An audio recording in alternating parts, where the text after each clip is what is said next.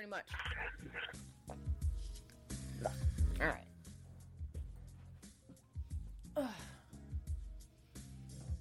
All right, here we go. And we are in the wine cellar. Thank you for hanging out with us. We have a very special guest today who's actually been here before and somehow managed to tolerate us and came back on again. Say hi to Tim Woodman. Dun, dun, dun. I think the best episodes are theme music. You got to do the theme music. Yeah, I think some of the best episodes we have are ones where sex workers are on, because sex workers are just the most wonderful people. We are some awesome folk, aren't we? Mm-hmm. So, yeah, I have a confession. I didn't actually plan any topics at all. So we're just going to freestyle this whole thing and see what happens. Let's wing that sucker, see what happens. So how have you been? You haven't been on the podcast in forever. I know. It's been quite some time. I don't know how many months since we did this before, which I loved when we did it. It was awesome. Yes. And you're still working, I see. I do continue to do my best to spread evil throughout the universe. And in case folks don't remember from last time, would you like to tell them what exactly it is that you do? The short version, I'm a professional bad guy in adult entertainment. I'm the evil villain who ties the damsel to the railroad tracks or tortures the rich heiress to get at the information, or some of it's super silly, lighthearted bondage, and some of it's creepy, dark, evil, rape, murder porn, kind of the whole gamut. If you need a bad guy, that's my job. All right. So I think I asked you last time, but it's obligatory. How did you get started doing this? I honestly, it's so confusing to think back on now, but the short version, I just happened to be at the right place at the right time. Okay. I was friends with some people who were in fetish porn, and they thought I might be good at it, and one thing led to another. Nice.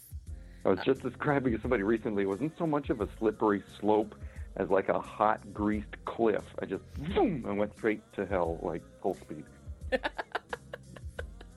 kind of appreciate that, though. It's, because I think a lot of folks have this impression that, like, everyone in sex work is on some slippery slope type thing, right? Where it's like, you know, you started with this, and then you did this, and then you did that. Like, I don't know, like, there has to be a process, but I don't think a lot of folks actually go through that process. I don't know.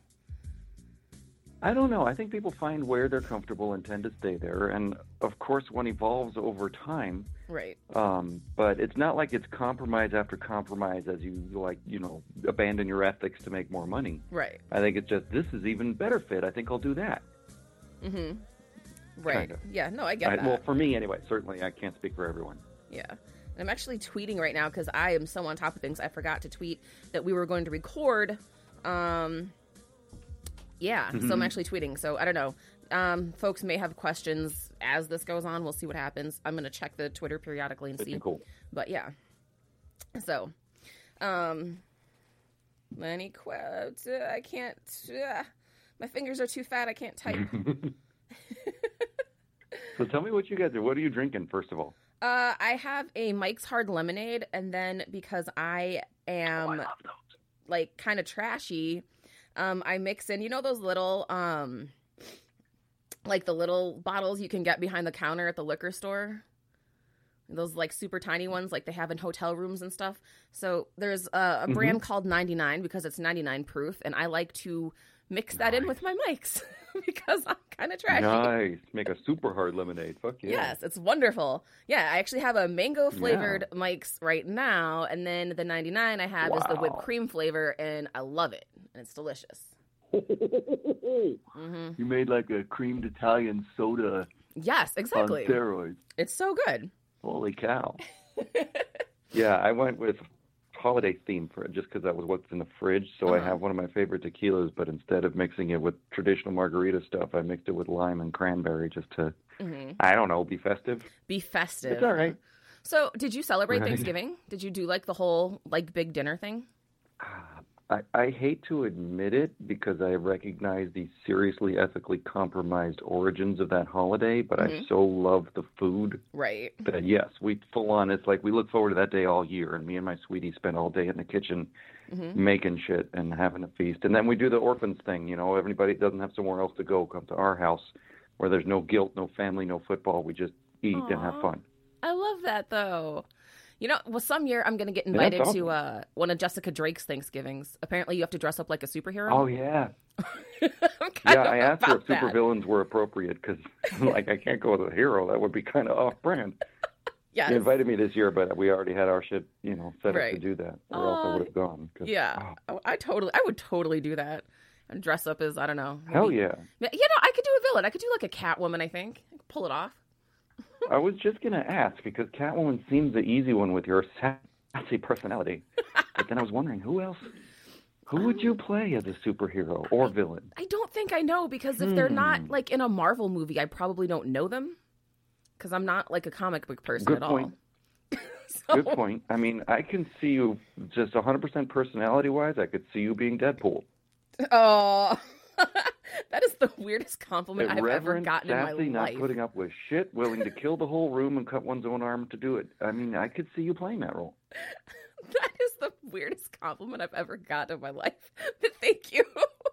And I did like the movie, so I was hoping to play Deadpool. I had a producer that hit me up. Really? Because I was doing some other role, and they're like, "I want to do a Deadpool parody. You'd be great."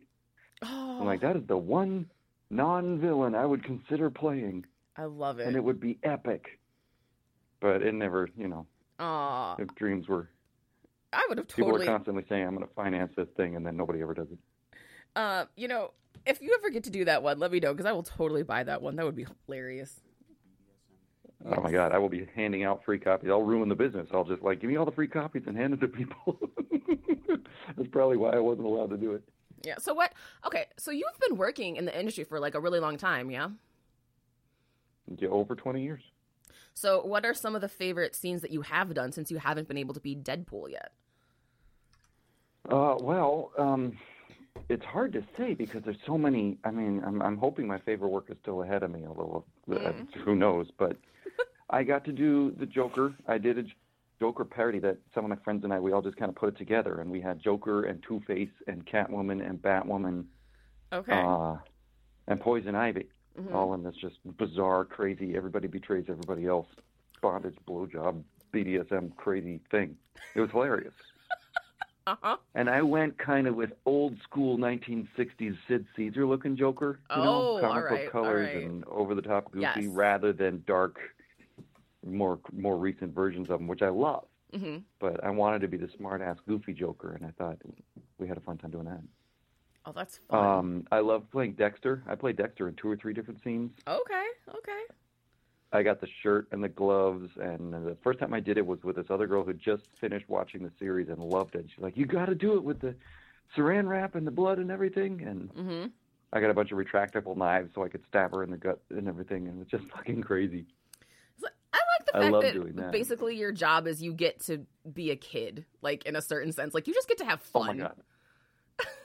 So much fun. And it's like, that's why Halloween I kind of take it off every year, because I spend all year dressing up in costumes and scaring the fuck out of people. I take that night off. It's like, you guys can have amateur night. I do this all year. Yeah. It's fun. It's a lot of fun. I love it. Yeah, no, I get that. And I don't know. I feel like more people should be into, I don't know. I think a lot of adult work gets a really bad rap, but it's like, but no, it's actually fun and sometimes goofy, and you should, maybe check it out. Yeah, I mean, I don't deny that there are bad people, as in every other walk of life. There are bad people in every line of adult work. There are stereotypical sleazy producers who do bad things to the starlets, and there are abusive cameramen and whoever else that are trying to do bad things, and some of the girls. But by and large, versus any other job I've worked in my life, there are far fewer bad people in adult entertainment than there are in politics or business or anything else I've done. Mm-hmm. Yeah, that's always something that's been wild to me, because people are like, "Oh, but the adult industry or sex work, it has to be like horrible and coercive and this and that." And I was like, I was a waitress at IHOP when I was 19. Let me tell you about disgusting and coercive. You know what I mean? Right? Did you ever work at a law firm? Talk about degrading and coercive. Whew. Yes. Yeah, but I don't know. I don't get all the. We're open about it. I don't get the sex worker stigma. I really don't. Well, I think we've so many facets of so many societies that have boiled together to become modern life. There's a lot of sex shaming that goes into controlling people. Mm-hmm. I mean, I know I've heard you talk about it all the time. Morals are something that the rich can afford not to have, Right. the poor can't afford to have, and the middle class have because it keeps them in line. Pretty much. I think that's an accurate description of the whole thing. Yeah. Absolutely. Wealthy people use morals to keep the middle class in line, and then the poor and the rich can either afford or can't afford to have them. Yep. I would agree with that. So there's a lot of power and control in telling people what kinds of sexuality they're allowed to enjoy. Mm-hmm. And I'm sure that with some of the work you do, you are on the more deviant side, which is even more unacceptable in some ways. Like you can't, bondage, BDSM, you can't just go around spanking people, that sort of thing. And people are very prudish. Oh, my God. People are very prudish. And beat them is my job damn near impossible. Did you hear my co-host over there? He said you should do a Jesus scene. Oh, my God, I should. I got the long, scraggly hair. I could totally be an Antichrist. That would be funny. I would totally check that out. I did get to play the devil in a couple things. I played the devil, like the businessman seducing a young starlet style devil, which was fun. And I played a full-on, like, demon from hell with horns and shit a long time ago, which I'd love to do again. That sounds But I fun. really want to do, like, do you watch that show Lucifer? Yes, I love Lucifer. I fucking love that show. I wasn't sure I was going to like it because it's a little formulaic and, kind of NBC-like. But, he's great. He's done such a good job with that character. I love him to pieces, and I want to do that version of the devil. Okay. That could be a lot of fun. I think that would be fun.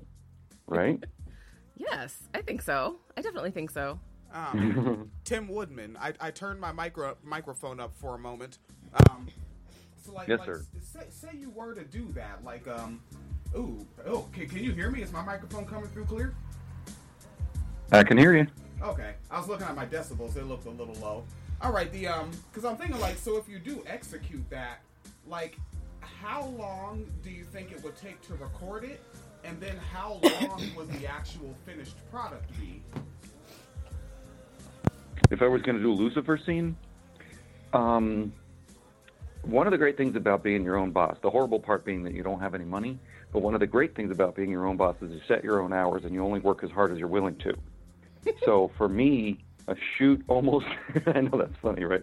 A shoot almost never lasts more than 4 hours because people start getting tired and sloppy after that. I mean, I know a lot of mainstream porn sets go 12, 16 hours for their 1 hour of footage, but I can get 30 to 60 minutes of footage in 4 hours. Right. Because I got a good crew and we work hard and we just, let's do this thing.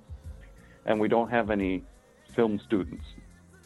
Like an awful lot of people are like, I went to directing school. I'm like, you're fired. You cannot work for me if you went to directing school because you're going to take 6 hours adjusting one light and I don't have time for that.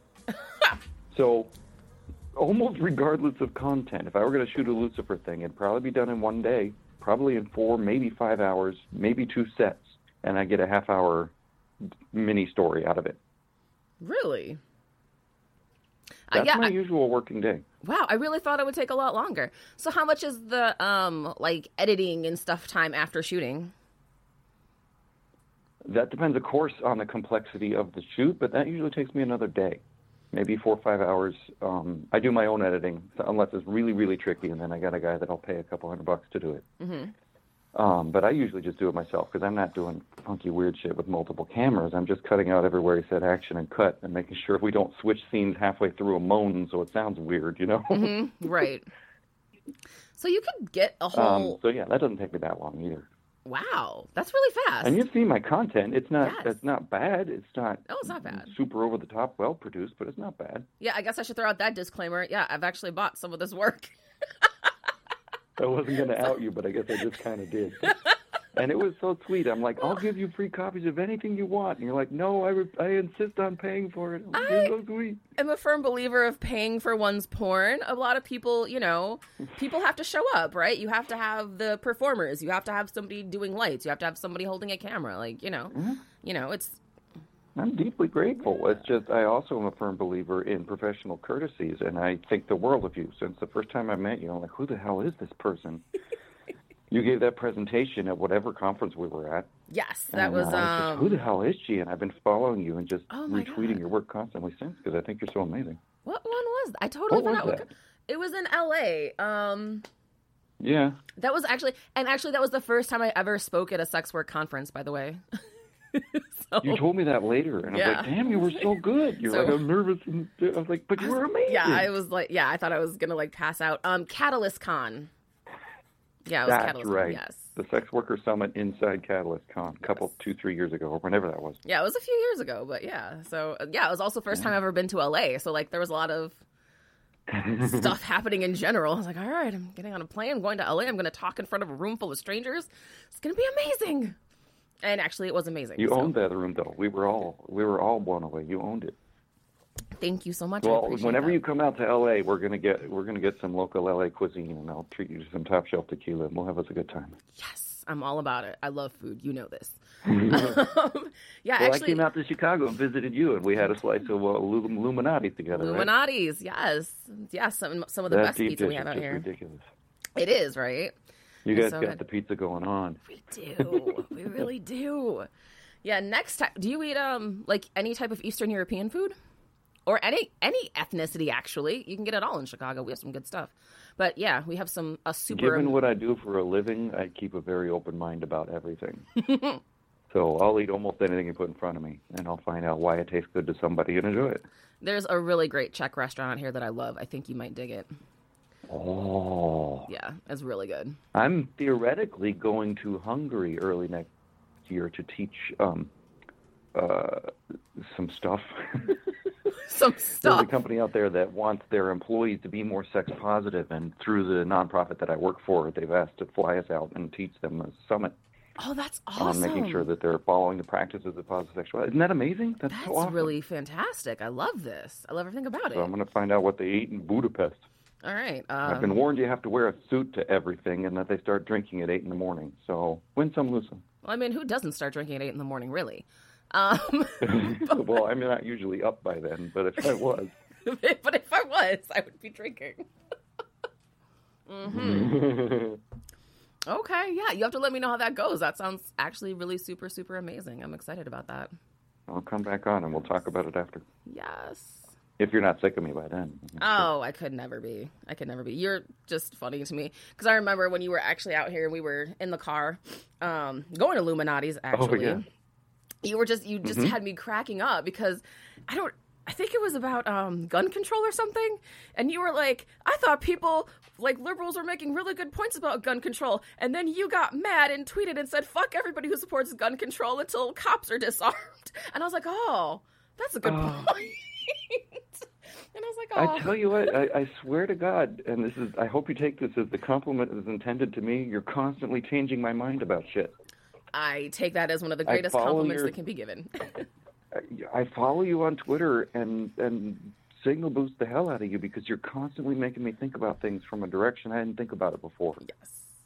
Well, you're making me a better, more open-minded person. Well, that's what happens when you actually surround yourself with diversity of people and not just quote-unquote diversity of thought, right? I hate that phrase so much. Because, I mean, statistically, I'm the problem. I am a cis, hetero, white, well-educated man with some money. Not a whole lot of money, but, I mean, like, that's the problem.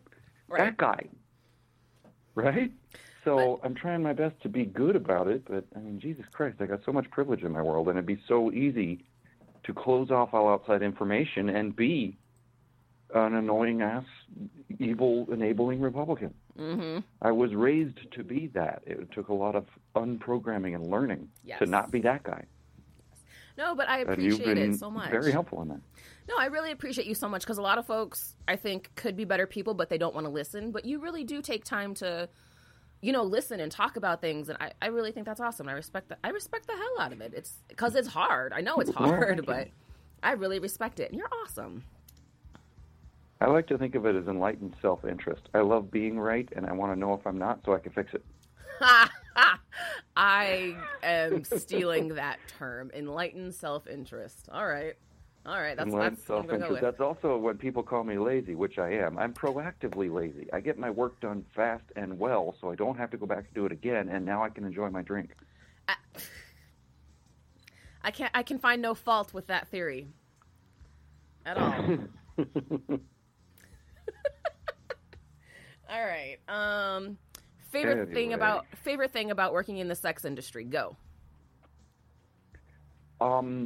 Over and over, I keep reanalyzing my answer to that because it's a fun question. But really, you know what it is? It's getting inside the minds of my customers, figuring out what they really want, and being able to deliver that. The validation, the artistic expression and validation in knowing that I found somebody's thing and gave it to them is just ridiculously empowering.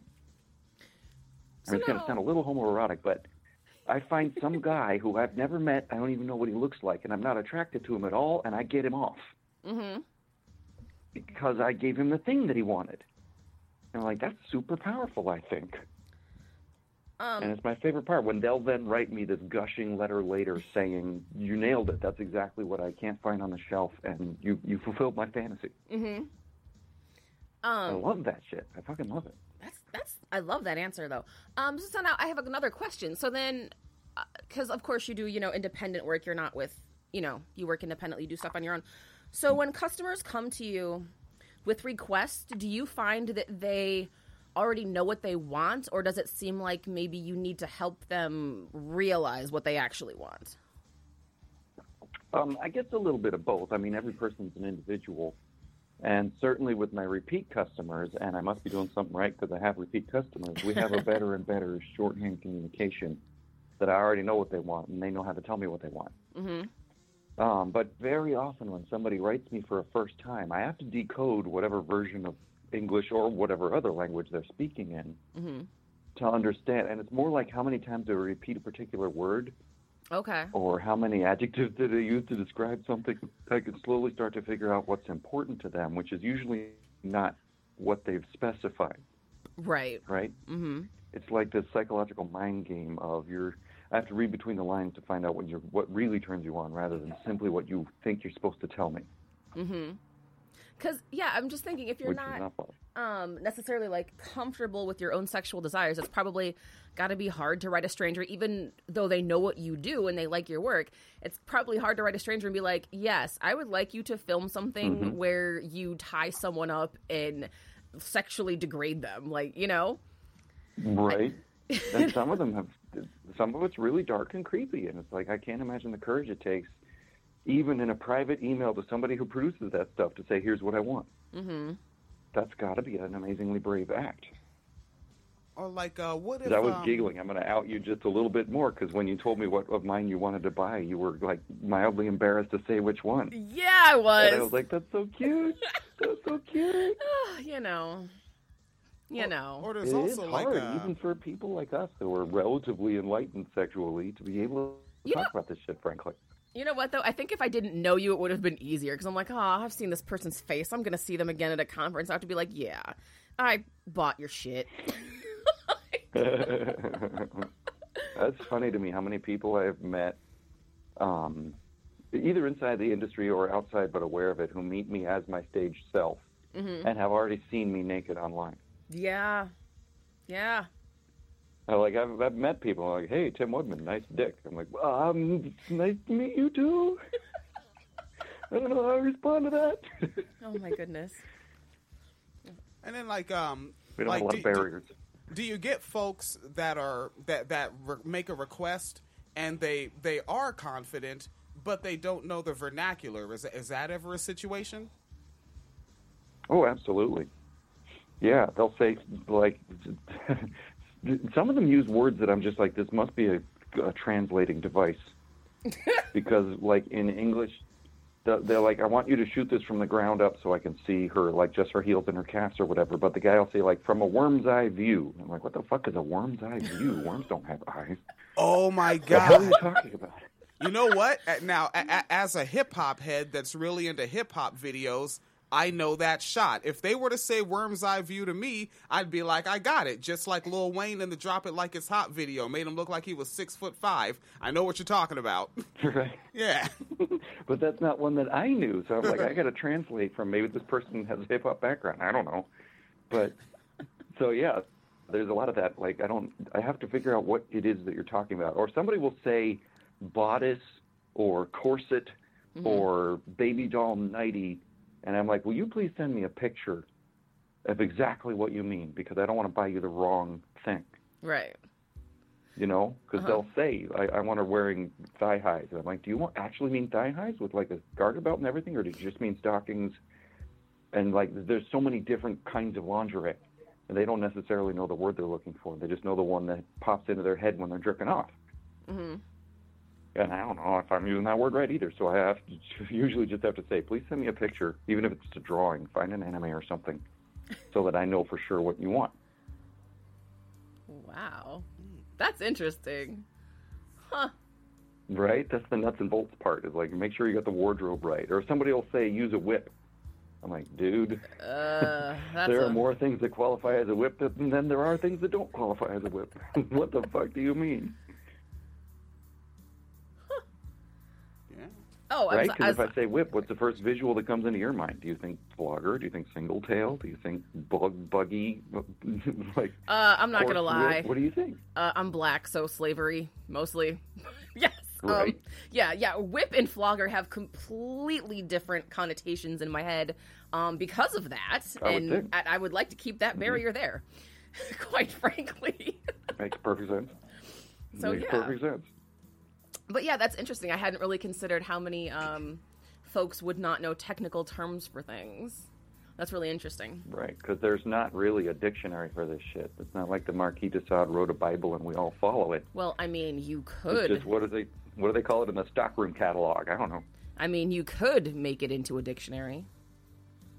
Someone could, but nobody'd agree with that person.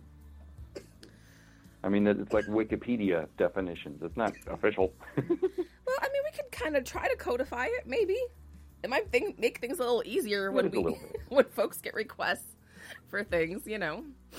Maybe. This will be our mission in life. Our great legacy. Our great legacy, lexicon yes. of all things kink-related. Oh, God, that is going to be a big-ass book. And, of course, someone's kink is going to be getting paddled with said book. Right. Book beatings. I'm sure that's a thing. I knew a guy who took copies of Dr. Seuss books and lacquered them and then stuck them on a stick to make paddles so he could beat people with green eggs and ham and of course. Doctor whatever. I'm like, what the fuck are you doing? First of all, of course someone did that. Secondly, of course you knew them. I travel in some weird circles. You got me there. Okay, so what would you say is one of the weirdest scenes you've ever done? And you can define weird however you want to. A relative term. Yeah. Weird is a relative term. But, okay, early on, and I was actually behind scenes for this. I just did the rigging and held the camera. It was a series of videos of... hang on one second. Rigging means? Rigging is the guy that does the tying up. When you tie a damsel to a railroad tracks or whatever, you're rigging her.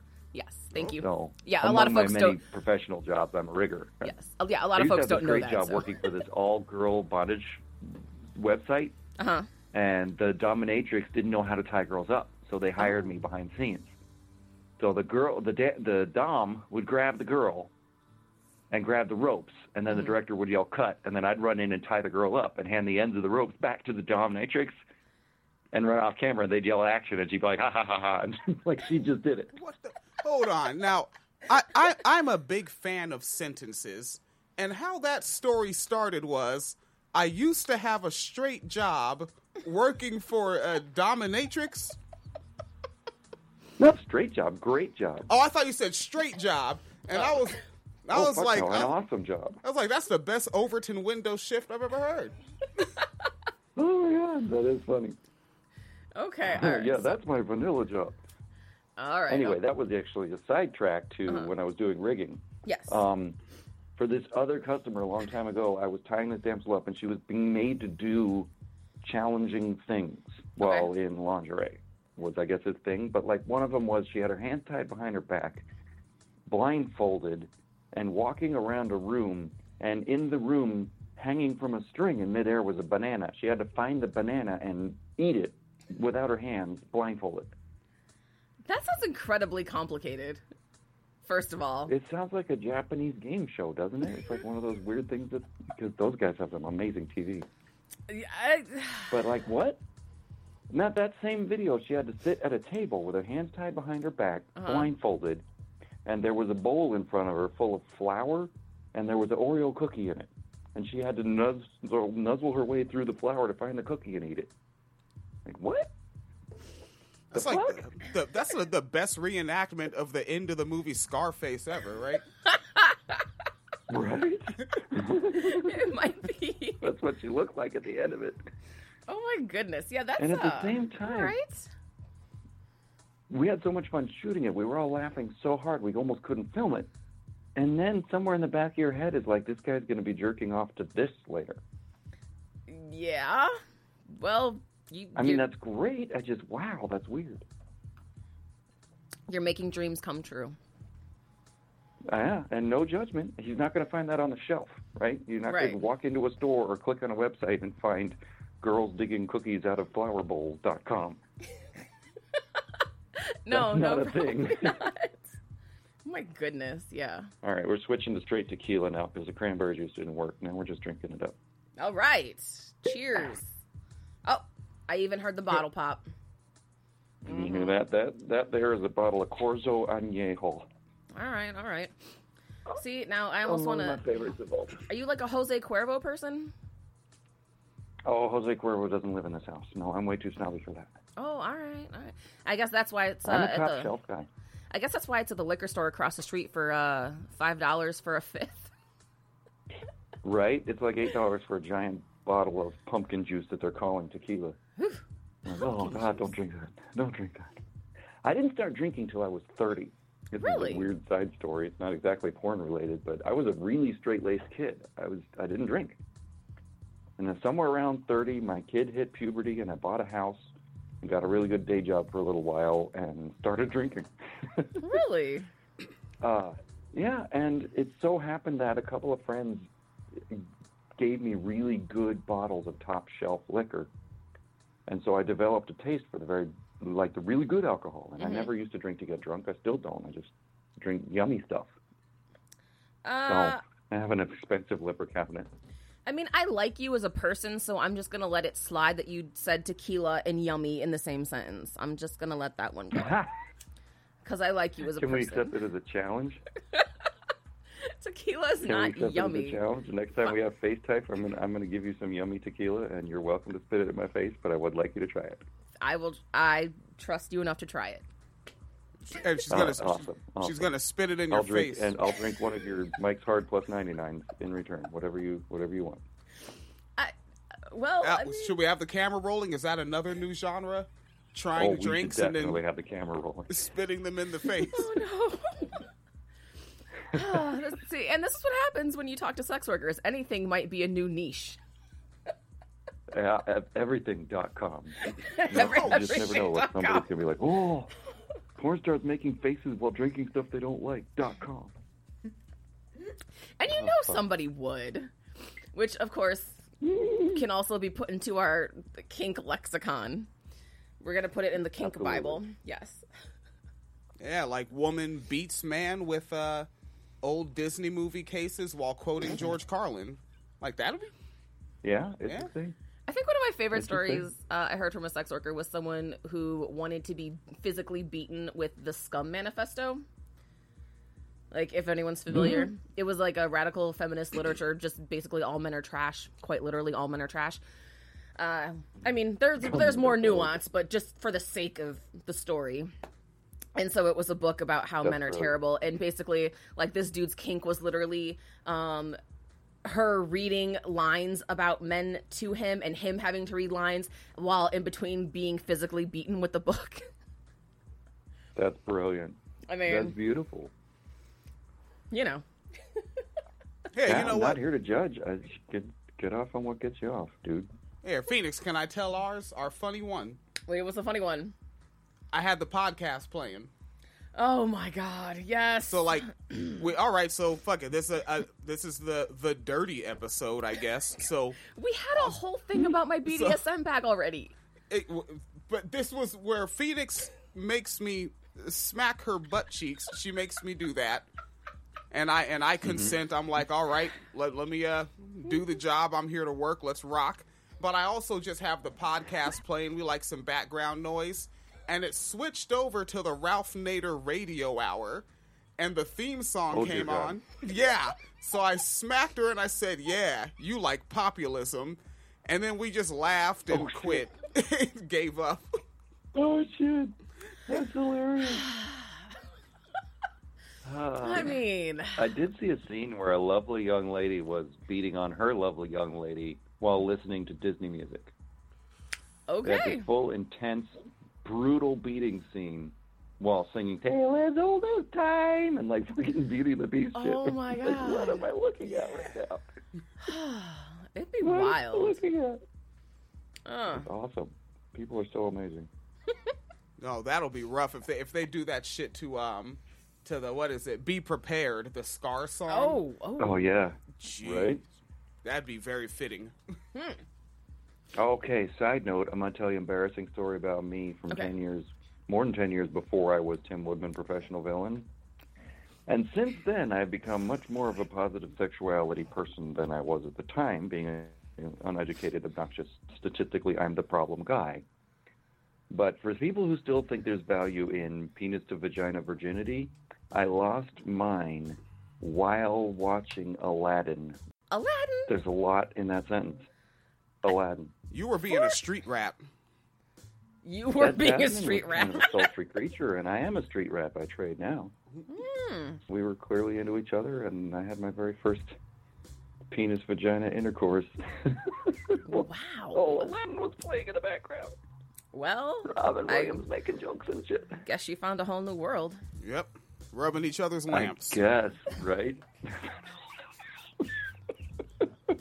Took her for a magic carpet ride. Right, and if it was a positive experience, you go back and do it again, and that's like the return of Jafar, right? Right, exactly so. With Gilbert Gottfried in the background voicing a parrot. Woo! Yes. .com. You guys, I'm having such a great time. I need to get more sex workers on the show because we need more episodes like this because this shit is fucking hilarious. Mm-hmm. Oh my God, that's so funny. Oh man. Oh. Dude, this tequila, I can't tell you how tasty this is.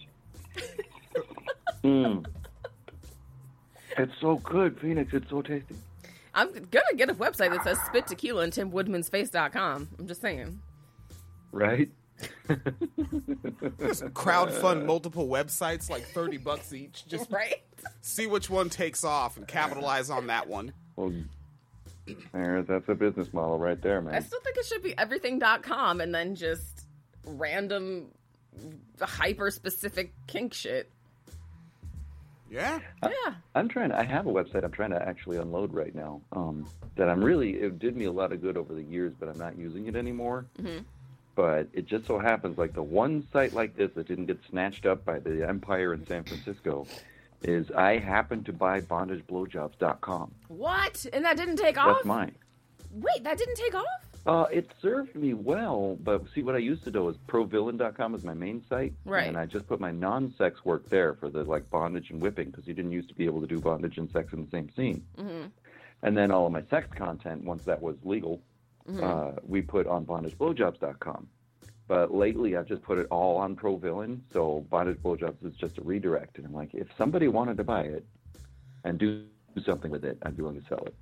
I was awfully proud of it, but at the same time. But it's a great name, though, right? BondageBlowjobs.com. Like, that's definitely two tags if you go to a porn site. Yeah, what? Yeah, what? And that was my first thing. On my slippery slope, I started with doing bondage only. Mm-hmm. And then I did bondage plus whippings and spankings. And eventually I started doing bondage plus blowjobs and stuff. But this was right when the adult industry was starting to regulate and create a testing system, before which it was amazingly unsafe to have sex on camera. Right.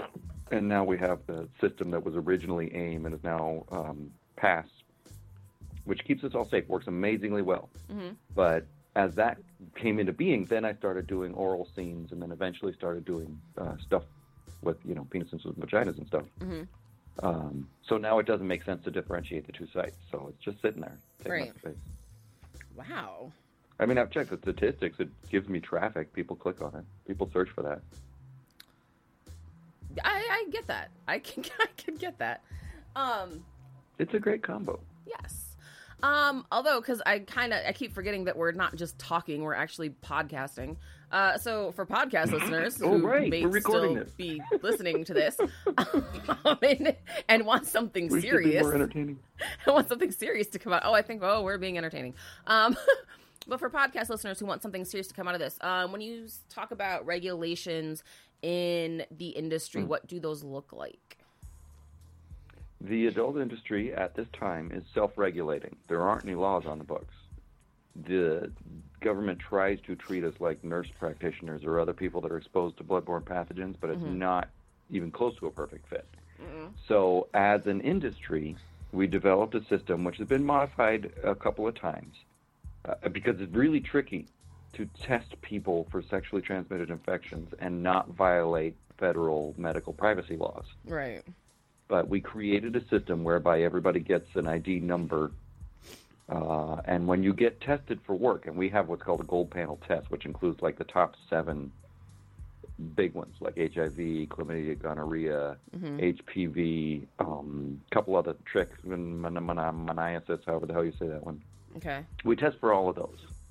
And given the rate of infection, like if, God forbid, someone should contract HIV, they are most likely to transmit it within 2 weeks of getting it. Like at the 2-week point is when your body produces the most viruses it ever will. Mm-hmm. So we test every 2 weeks. We don't necessarily test every 2 weeks, but you can't work if you haven't been tested within the last 2 weeks. Okay. You show up to set and you give the person your name, because we have to give each other our legal names just to work, because you've got to sign tax forms and whatever else. Right. And they can look your name up on a database. And the database can't say if you're positive or not, because that would be a violation of federal law. Mm-hmm. But it can say whether you're cleared to work or not. And if your test is expired, over 2 weeks old, or you didn't pass, it'll simply say you're not cleared for work. Mm-hmm. Thus, nobody's privacy has been violated. And then you don't work that day. Test is like, for us, it's like $150-something, $155. And our results are less than 24-hour turnaround. When we get the test, we find out right away. So people just get tested the day before they're going to work if they haven't been tested in the last 2 weeks. Okay. And since we have implemented that system in the early 90s, there has not been one transmission of HIV on a porn-regulated set since then. That's amazing. It's fucking amazing. There's like, nuns have a worse rate than that of the sexually transmitted infection. And it's not to say occasionally, like chlamydia or gonorrhea or something might occasionally, somebody will test positive and everybody go, oh shit, who have I worked with recently? Because of course you can't control people's private lives. Right. But we're not irresponsible people. We're well-educated people who know what we're doing, by and large. Oh, I wish I could remember what his name was now. I can't remember his name, but there was a male porn performer who I think had gonorrhea and went to work and managed to cause like a little mini outbreak. But there was this huge moral panic because like 10 sex workers got gonorrhea. But, of course, this was in California because you can't legally film porn everywhere in the United States. But it was like, but that, in that like same city, same county, there were like 5,000 people who got gonorrhea. And they were like, but 10 sex workers. And it's like, really? Yeah. Okay. The public at large is way, way more irresponsible with their sexual practices than those of us who do it for money. Mm-hmm. And again, people tend to conflate, this is one of my pet peeves, people tend to conflate sex work with adult film work in order to make the numbers do what they want. Right. Because sex work as a broad category includes everything from multiple $1,000 a day escorts through porn all the way down to survival street sex workers. Mm-hmm. Under one umbrella. So you can use statistics from any one of those to say 1 in 3 sex workers has a fatal transmittable disease. And you could accurately say that because of the number of survival sex workers who don't have any options. Mm-hmm. But that's like saying that people who work in a 5-star gourmet French restaurant work in the same field as people that fry French fries at McDonald's. They're both in food service. Right. Yeah, it's a huge industry. So you can't equate these two things. Right. But God, it pisses me off. Because porn stars, we're like the most privileged sex workers there are. What we do is legal, and it makes us famous, and the risk is very, very low, and we have legal recourse if something goes wrong. So it's not fair to say how well we do reflects on the sex worker field in general, which is far less safe. Right. Because it's not legal, and you can't do anything if a cop fucks with your day, or if a customer fucks with your day, you can't go to the police about it. Exactly. It's not fair to compare these two things. And so I love to champion what a great thing adult work is, but that's not to suggest that there aren't huge problems with sex work. Mm-hmm. Almost all of which could be solved if we would decriminalize. I know I'm talking to you as like beyond preaching to the choir. It's like preaching to God. You know this better than me. Yeah, but all of these problems, the vast majority of them, if this work wasn't illegal, we could stop cops from abusing us. Yes. We could go to cops when somebody else abuses us. We'd have rights. Mm-hmm. Absolutely. And there's no sentence that justifies criminalizing sex work that doesn't involve the use of the word God or religion. There's no other sentence that can try to justify it. Yes, absolutely. Because science is on our side. We've done the research. Mm-hmm. And in places like, New Zealand, where they decriminalized or stopped prosecuting. Yes. And sexually transmitted infections went way down. Violence against women went down. Everything went better when they did that.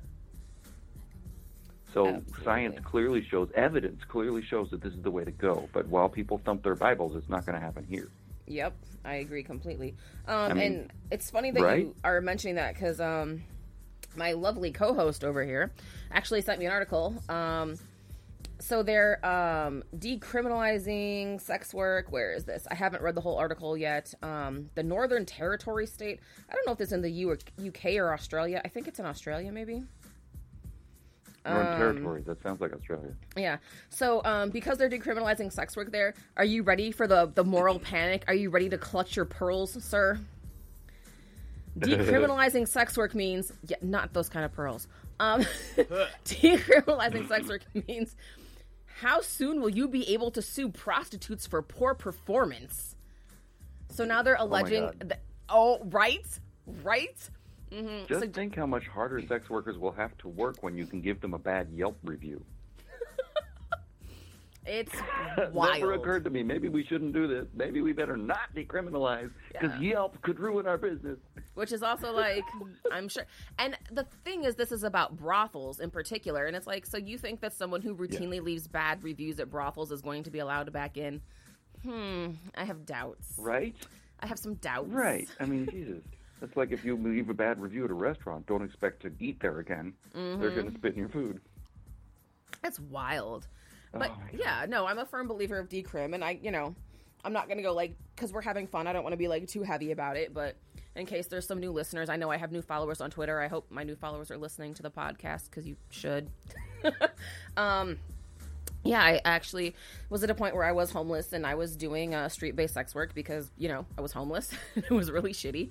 But that was a routine thing as cops would come along and cops could demand sexual services, which I personally would classify as rape. Not everybody does, but that's how I classify it.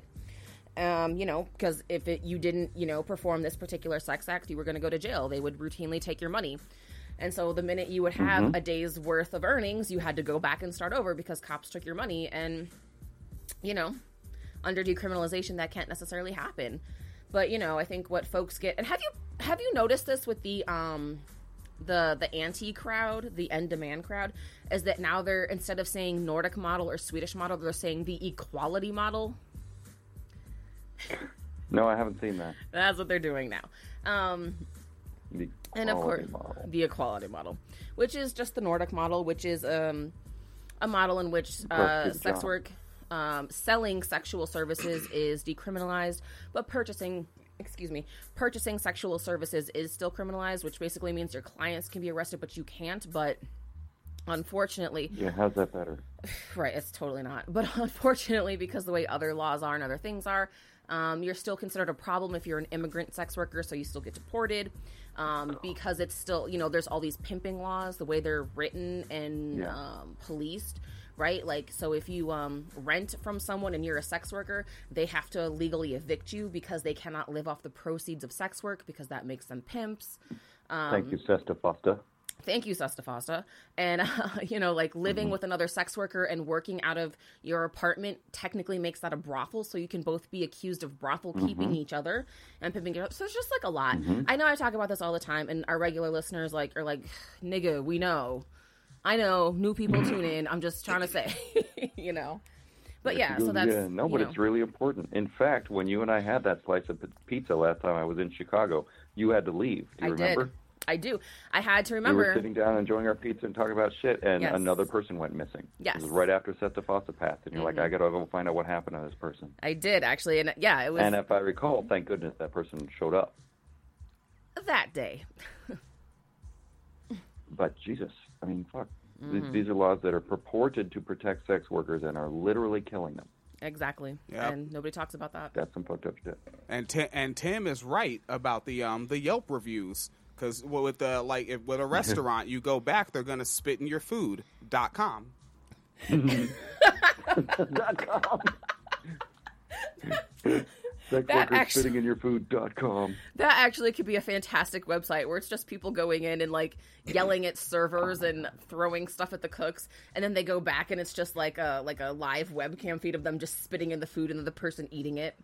Oh, I would love that. This is a BDSM pornography film, right? So the staff members, they have someone do a rigger, what I call it, and they do a rigging up of the customer, and they have to eat it.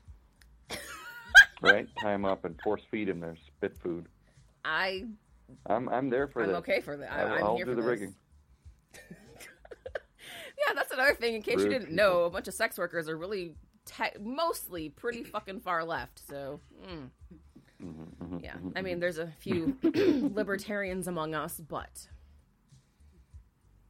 yeah. So it's I mean, anybody that identifies too hard with a particular political group is automatically wrong, because you can't identify with a political group without being wrong. It's just they're all wrong. They have to lean in an extreme to make their point. I admire, much as our current political climate, we have swung way too far in a direction, not to name names or point fingers, but at the same time, you can't just blanketly vote blue. There's dumb Democrats. There's evil Democrats. You can't just vote Democrat. Except in the short term, you kind of gotta. I love when people say vote blue no matter who, because you know what I like to remind folks of? I just forgot her name now. I'm failing. The one with the marriage certificates, who wouldn't give marriage certificates to gay folks. She was like a circuit. Oh, yeah. I talk about that case all the time. That was a Democrat? That was a Democrat. And she ran as a Democrat. She had been a Republican, but then the guy who eventually got like the Republican nomination to run for her spot was farther right than she was. So then she ran as a Democrat, and she won. Yeah. Kim Davis, right? Kim Davis, right? Yeah. That was her? Yeah. And that's like, I know his last name is McCullough. I can't remember his first name, but he was the prosecutor out there in Ferguson that threw the Michael Brown case. Democrat, elected and reelected since 1994. Yeah. And then there are certain jobs that in an idealistic society, the first qualification would be, I don't want this job. Like if I could recreate society and I was hiring law enforcement, the first question would be, do you want to be law enforcement? And if they answer yes, they don't get the job. You know, if you want to be a politician, first you have to not want to be a politician. I don't remember who it was, but I saw a comedian who did a bit kind of like that, where he was saying that like you shouldn't have to elect a president. It should be like jury duty. You just randomly get selected, and you just have to serve the term regardless. Yeah. It should be the best case of politician is somebody whose morals are so strong that they have to do the job even though they don't want it. Yes. And same for cops, same for teachers. These are shit jobs, and if you want them, I already don't trust you. Hell, just don't trust you. I mean, we need some kind of law system, but the people who enforce it, if your career goal is to carry a weapon and enforce laws, I don't want you in that position.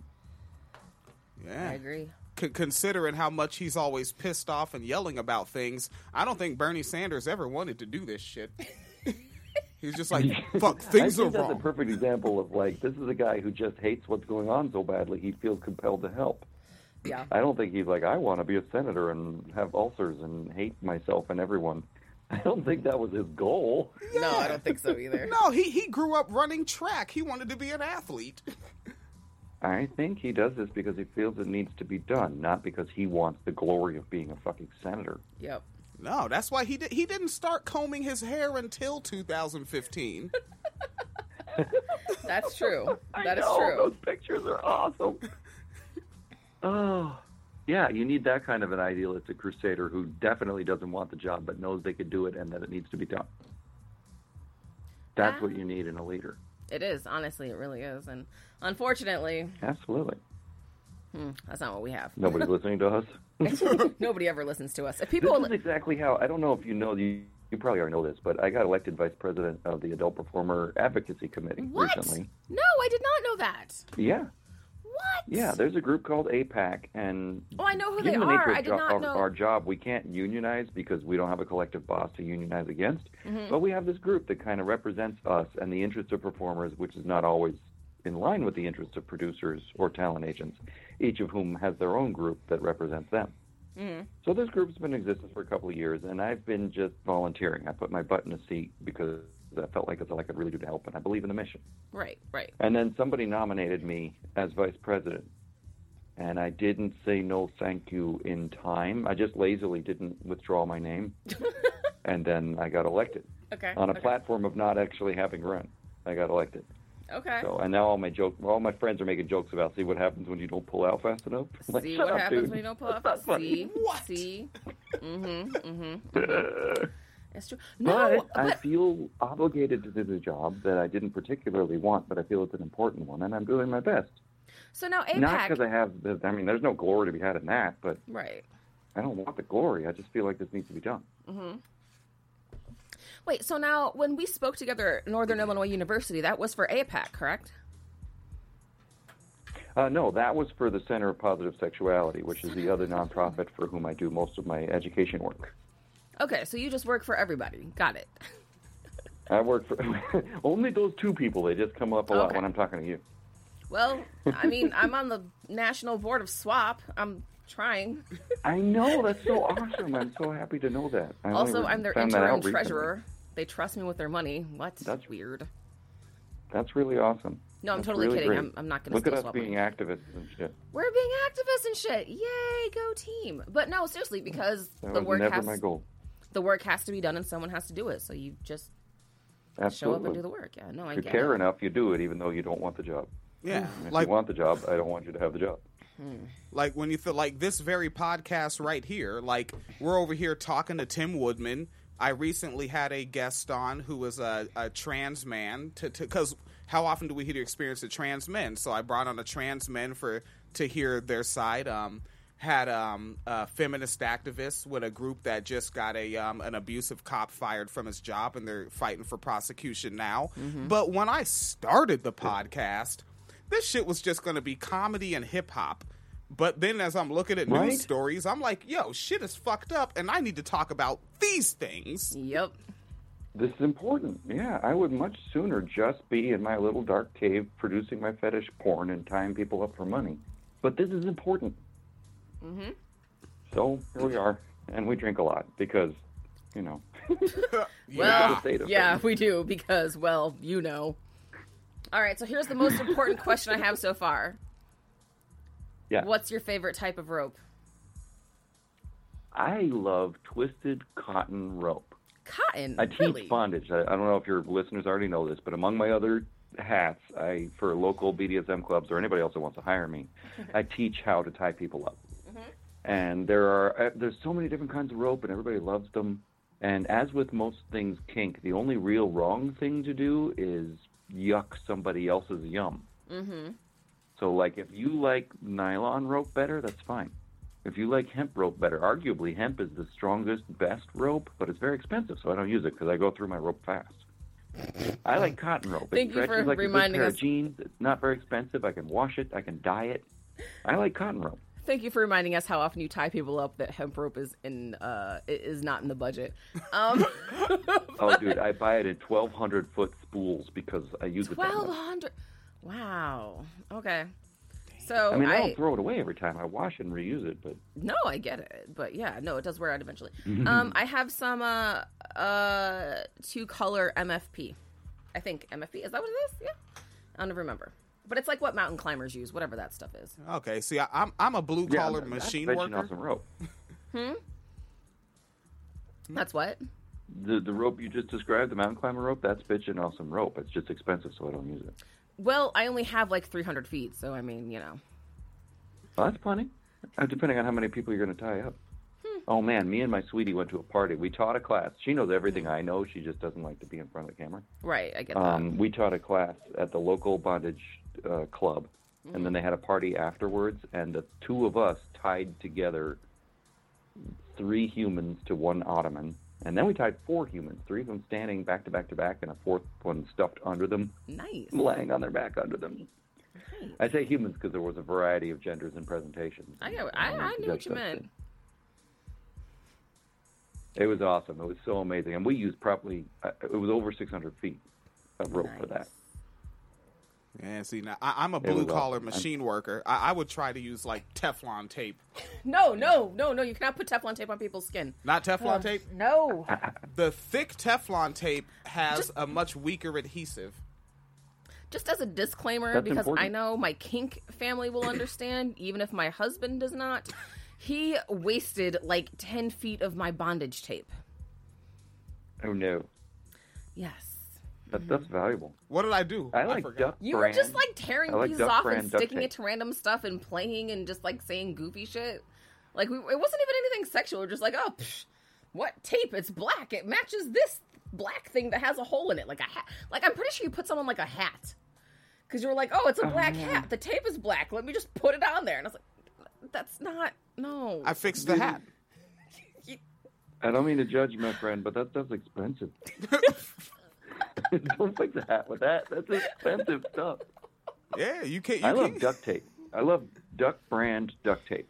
You can get it at Target or Ralph's or wherever else. It's Walmart got a has pretty it. low adhesive quality. It doesn't stick to people's skin. It's strong. Like if I'm tying a damsel and I'm supposed to give her a duct tape gag or whatever else, my brand is duck, like the bird. That's the one. All right. That's all my right. brand duct tape. You just Yeah. gave everyone a little insight. That's good.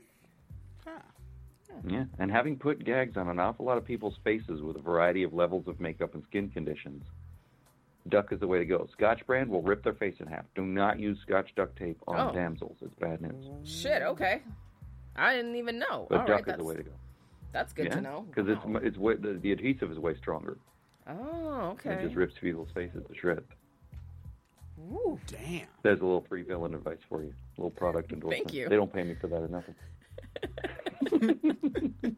I keep hoping one of these tequila companies is going to let me endorse their product and give me discounts on their booze, but that's never happened.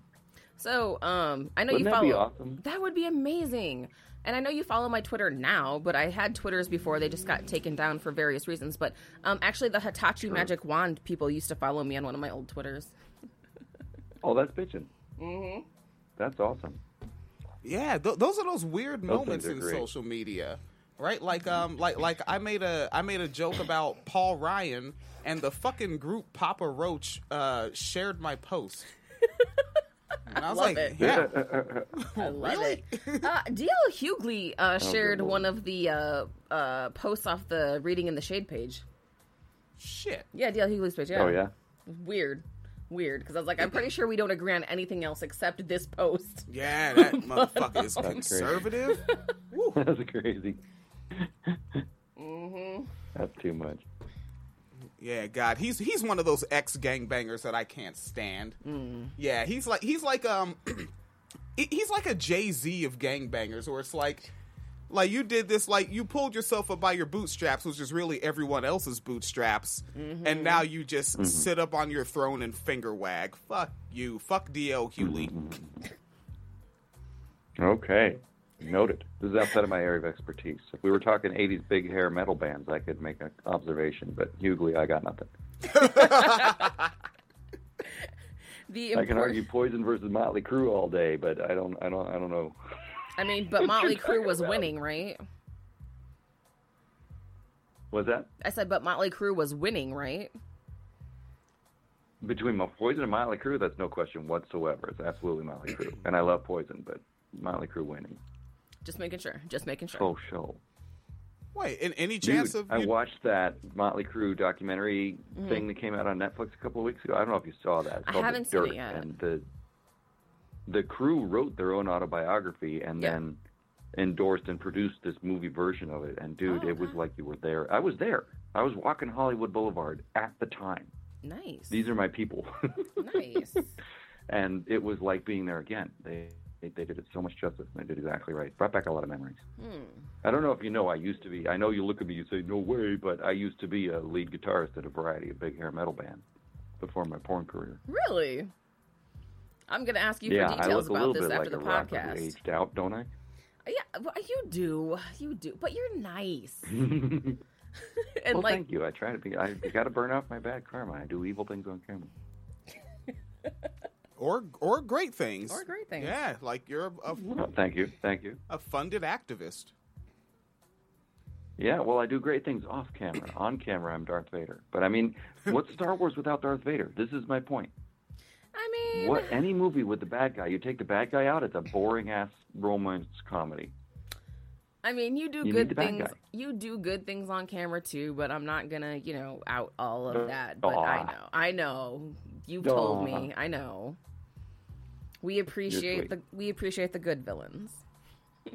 Yeah, well, I do give some people very positive first bondage experiences and first Hitachi experiences, for that matter. And I'm glad to get to be part of that. That's amazing. I love do. it. I'm not going to out individuals, but I have given some people. I have fulfilled some fantasies of my coworkers. Yes. Who was like, I always want to be tied up this way, and would you do that? I'm like, well, fuck yeah, I'll do that if that's what you want. Amazing. Absolutely. I love it. It's a fun job. I can't even pretend it's not a fun job. I love my job. Yeah. Phoenix is looking at me. I don't have another question. But no, you looked like you were about to say something, but then you didn't say something because someone else was talking. So I was like, oh, wait, did he have a thought he was going to come back to or not? No, ironically, I'm just smoking hemp. I literally am. Because weed isn't legal yet. January, sir. Yep. January. Right. In Illinois, yeah? Yes. Cannot wait. Nice. Yes, I'm very excited about That's it awesome. because, wow, yeah, kind of need that in my life. It bugs me the things that have been criminalized and the reasons. People forget the reasons. Like the whole reason hemp was ever illegal in the first place. Yes. One rich dude that wanted his newspaper and a monopoly to survive. Mm-hmm. And The whole reason sex work was illegal is because of organized crime during the Prohibition era. You guys know this, right? I do. The reason sex work was outlawed was because during the 1920s, when the Prohibition was in effect and alcohol was illegal, the mobsters who were making their killing on booze were laundering their money through brothels. Yep. And so the federal government stepped in and outlawed all of that. That's the only reason sex work was ever illegal. Didn't used to be. Yeah, and on the reefer thing being illegal, this was brought up by a historian on a very old episode of the Jimmy's Dore Show, way before YouTube. One of the arguments that was brought up in Congress to make weed illegal, here it is. It's making Negroes smile in public. Making them smile in public. Well, we can't have that now, can we? Which is hilarious. Well, not hilarious, but, ironic. I don't know. That thing where it's not funny, but you're like, Where one of the things with the federal laws against prostitution was the Mann Act because Negroes were smuggling white women across state borders for immoral purposes. And in both of these cases, I really don't think the Negro had anything to do with the argument. It was about people with money keeping money. But racism has always been such a powerful tool to motivate that middle class that thinks they have morality, but it's really just racism. Right. Exactly. Right? They the moment think you they say have the morality. other, the creepy evil other, is using this, they can outlaw it very Exactly. easily. Weird how that works. Here we go. Right? Every single I can't time. claim I have so much privilege. It's silly for me to talk about how hard my life might be. But as a sex worker, which is the one area where I'm in a somewhat marginalized community, Yeah. we're an easy tool for people to weaponize for their own political agenda. Absolutely. I can't even imagine what it must be like to be black and realize that people are just using you as a tool to make things legal or illegal so rich people can stay rich. Oh, yeah. And I think what's really sad, though, is that, like, the more marginalized you get, the more apparent it becomes. But it's really hard to get the rest of society to listen to you. You're like, no, really, guys, this is what's happening. And people are like, no, just bootstraps or something. No, because if you're safe, the last thing you want to do is recognize how easily that safety could be taken away by being born a different color or in a different monetary bracket. Absolutely. Nobody wants to acknowledge that. Absolutely, I agree. Yeah, it's just, it's sad, you know? Yeah, yeah.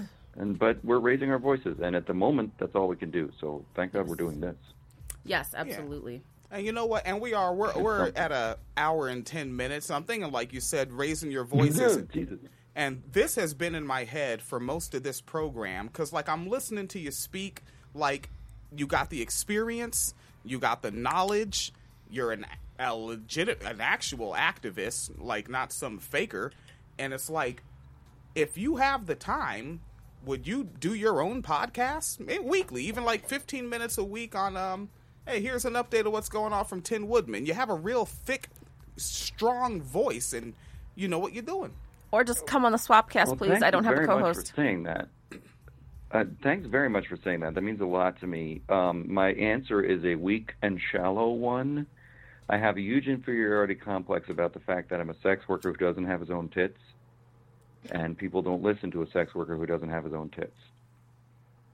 Like, I don't have an OnlyFans, I don't have a paid Instagram or whatever else, because who wants to see my hairy old white ass without the damsel in the room? So you raise a legitimate point, and I have a cowardly answer, which is I'm scared to. Well, Phoenix has the Swapcast for Swap, and she does not have a co-host, and I produce it. The whole job you would do is be there to speak. Well, you know, that's tempting because, as I think you've figured out by now, I think the world of Phoenix, and to hang out and babble with you for however amount of time could be pretty fucking cool, I'll be honest. I would love that. Let's talk about this some more. Yeah, I would love to talk. I can't. I'm trying to remember someone's Twitter ad right now, and I'm failing. But I would also love to talk to you about their project. They are how they identify is a male. What did they say? Male of center.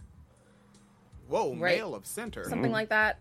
Like, as a gender concept of like center, but on the male side. Like, you know what I'm saying? Oh, like, not non-binary masculine. No, there's center in it somewhere, but I don't remember the exact verbiage. Verbiage. I have no idea. But yeah, no, I would love to get you in touch with some folks who are actually trying to create more of a space for males identified sex workers, and that might be helpful, maybe. Yeah. Maybe. Again, though, I mean, sex workers are marginalized, but men have it so easy compared to anyone who doesn't identify as male that I have a hard time raising my voice when I'd rather, like, signal boost yours. That is incredibly sweet. This is just my own insecurity speaking up and saying, who needs to hear from yet another privileged straight white guy? Well, I mean, if we were talking about, police brutality, maybe. But we're not. We're talking about sex work. Like, you know what I mean? No, like you're absolutely right. Like it's a whole different. You're absolutely right. It's a whole different thing.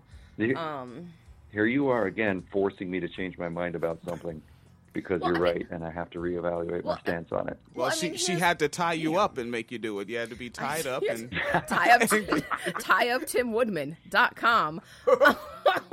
Oh my God! Could you imagine the crowdsourcing? But no, seriously though, I keep thinking for one of these years for my birthday, they're gonna throw me a party and all the girls that I've violated are gonna come show up and just beat my ass for hours on end. Oh God! I have nightmares about this. And because you do video, like take it old school, like tie you up with like the tape from like a VHS tape. Oh, that'd be hilarious. Except everybody today would be like, "What is that stuff? What does it do?" What does it do? I started on VHS. That's how old I am. The first things we produced were on tape. Damn. That was me changing the subject. It was pretty smooth, huh? And then came radio silence from the host. I wasn't ready. Yeah, but no, I do think we do need to hear from more male sex workers, even though there is, certain privilege because of class and race and legality of what you're doing. But, I just, I would like to be in a position where all sex workers' voices are heard from, because you know things about the sex work industry that I don't know, because I have almost never done porn. I've never done legal porn. So. Wait. What do you mean almost? Is there something I'm missing?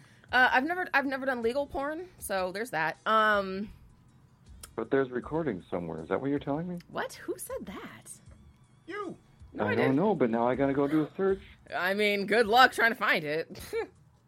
I'm teasing you. I'm just teasing you with shit. That was funny. No, but actually, I don't think anyone's ever seen it. But no, that's the thing though, is like, because the porn industry is different than escorting, which is different than stripping, which is different than webcamming, which is different than street work, and I would like a place where everyone has a voice. I certainly think the most marginalized people deserve the most space and deserve the largest voices, but I still want everyone to have a voice, because the rest of society doesn't know us, right? So, like, as somebody who has done, street sex work while homeless, you obviously have more of a voice than I do in a lot of ways because of your privilege. But at the same time, when it comes to outside of the sex work industry, how many people actually know someone and talk to someone who's done, like, legal porn? Like, they don't even know legal sex workers. Right. They're not ready for me. You know what I mean? Like, they're not ready for, I'll be their baby step. Exactly. You're the first baby step. Be there. You're the first baby step. Yep. Because how many people, I know cool. undocumented folks who do sex work. I know folks who are drug users and do sex work, who have STDs and do sex work, who are street sex workers, and so on and so forth. And it's like, if we can't even get them to listen to someone who's always been legal, who is a white man, who has been doing porn, which everyone watches, even though they won't admit it, they're not ready to have a conversation with somebody else, Yeah. So, like, I think we do, like you and I spoke on a presentation panel before for a college class about sex work. Mm-hmm. And very often we get those panels. They're like, how come you don't have any of those marginalized people? Where are the streetwalkers? And I'm like, who the fuck? Do you think they're going to trust you to come to your college class? They're not going to talk to you. But I've talked to them, and I can answer your question. Yeah. And I think that's super important. You raise a very valid point. So, I'm just saying. All right, let's talk about it. All right, let's talk about it. Yeah. You've got my interest. You heard it here on the podcast first. We'll have a private conversation about this later and see whether this isn't a really good idea, and maybe it is. Also, because sex workers are super good at consent and boundaries. We get those things. Hell yeah, we know that shit, right? Yes. That's what we do. Literally, it's the job. Yeah, and that might be why you're hated so much. Because we understand consent and boundaries, yeah. That could be part of it. Yeah. Anyway. Yeah, all right. That is Tim Woodman back again on winecellarmedia.com. I tried to think of a joke. I had nothing in the moment. But yeah, Tim Woodman. That's good. We got it covered. Yeah. Oh, you know what we do? Yeah, we have an hour and 17 minutes of everything, right? Information, legislation, intercontinental, international. Yes. We got fucking jokes. Yes. So yeah, this will be going up. Some references to blindfold banana hunting. And blindfold banana hunting, which is not what you think it means. Because it was a literal banana. Yo, you know that there's going to be somebody, because you said it was for, wait, did you say it was for an Oreo cookie? That was the flour bowl. Yeah, both a banana and an Oreo. And an Oreo. One customer, that's what he wanted. But you know how Oreo has been over the past couple years with all the flavors. So there's going to be someone that leaves that bad Yelp review, like, but it wasn't a lemon Oreo. Ugh. It should have been lemon. Why wasn't it a lemon Oreo? Yeah. Buy your own damn custom. Why wasn't the carrot cake Oreo? Guys, I had such a fun time talking with y'all. We got to do this again. Yes, love talking to you. All right, and I'm hitting. I will talk to you when I get back from Hungary, and maybe I can fill you in on what happened. Yeah.